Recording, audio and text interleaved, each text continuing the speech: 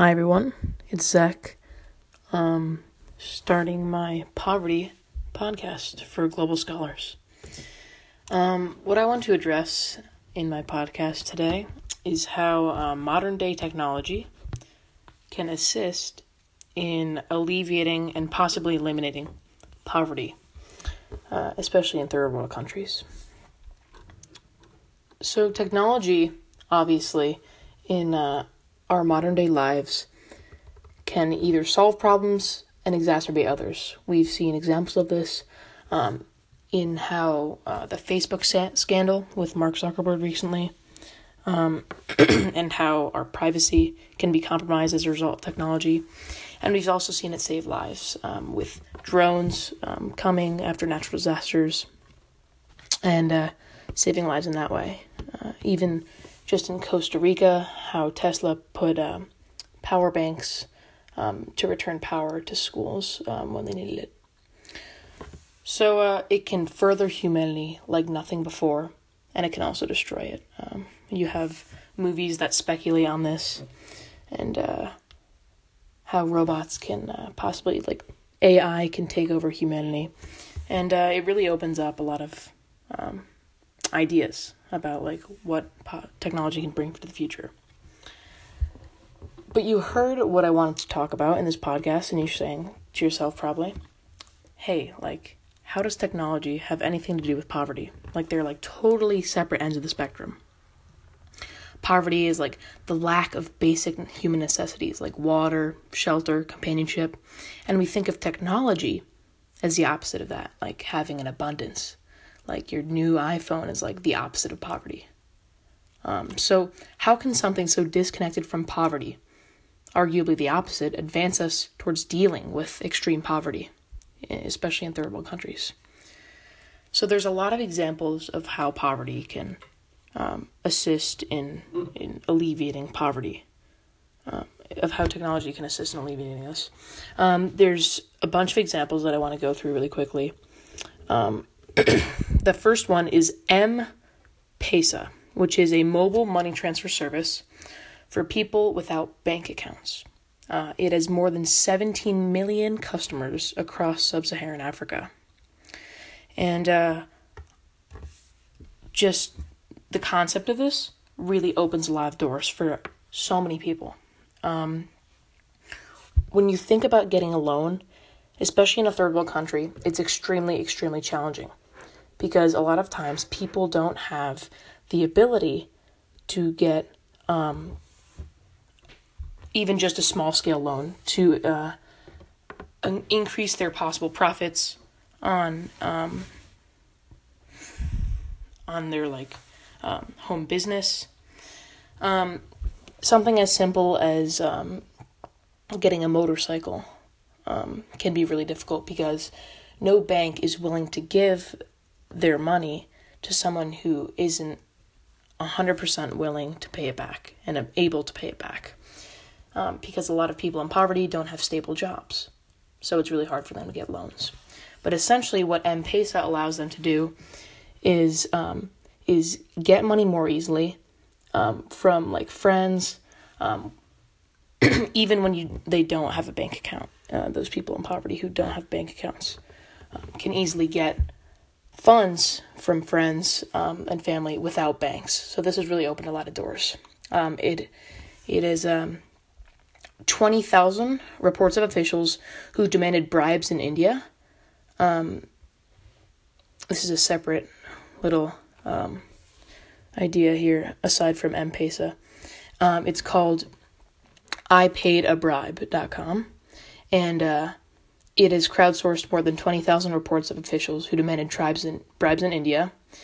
And what this does, it helps eliminate corruption in a lot of third world countries, which often goes unchecked because it's really hard to really maintain like a stable government in areas where it's more rural. So technology is helping out even in the government right now. Another example is called Poverty Stoplight. Technology enables poor people to self-diagnose their level of poverty in just 30 minutes using just a smartphone or tablet. And when you can self-diagnose like this, it really changes the game for a lot of people. In our class, we recently watched a video about a family whose life was changed after they applied for government-assisted finances, and how it totally transformed their lives. But the problem with that was it helped them, but it couldn't help many other people who were in need, even just in their village. And I know I'm going off at a tangent here, but essentially what Poverty Stoplight allows those people who don't have access to this, like the other people in their village, is to get access to it. So instead of waiting in a queue that could take years in the official government opportunity for financial assistance, they can now do it through technology. And that's really revolutionary. And there's also additional vague solutions that have equal opportunity for help for those in poverty.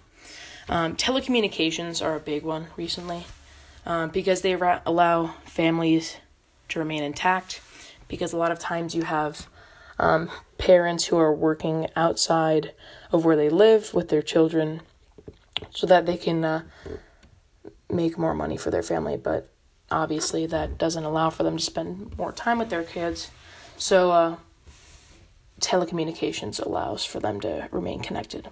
And that's less of an elimination of poverty, but easing the stresses and difficulties that arise with poverty as well with that. A different one is advertisements through telecommunications. A lot of times small businesses back in the last few hundred years have exclusively grown by word of mouth communication. And advertisements through mobile devices and cell towers has really helped them expand like nothing before, because they can put their advertisements on people's phones, and they can spread awareness in that way when they have the ability to do that. So opening those doors and then allowing people to ascend out of poverty is just really great. Something that hasn't been mentioned as often as a solution to poverty for modern day technology is 3D printing. Now, what 3D printing allows people to do is you can create makeshift solutions for pragmatic use. And again, this is following the same trend that telecommunications has, in that it's not necessarily solving it, but it's easing the pain. And that's what we're seeing the pattern is for a lot of technological uses in poverty. And essentially what 3D printing does is it can fix a broken door handle, create a finger splint, and it can have just thousands and millions of other uses, that anything you can think of. And this personalized access to problem solving for daily use is something that was never available previously. Because a lot of times those in poverty can't afford those expensive, and often they just weren't unable to get access to these solutions that weren't specific enough for their problem anyway. So 3D printing allows for a major change in that regard. Additionally, continuing on this mobile trend, we have healthcare mobily. So cell phones offer access to medical information, which is otherwise completely inaccessible to impoverished people. So the knowledge that is required for diagnosing and possibly treating a lot of medical illnesses was just not there.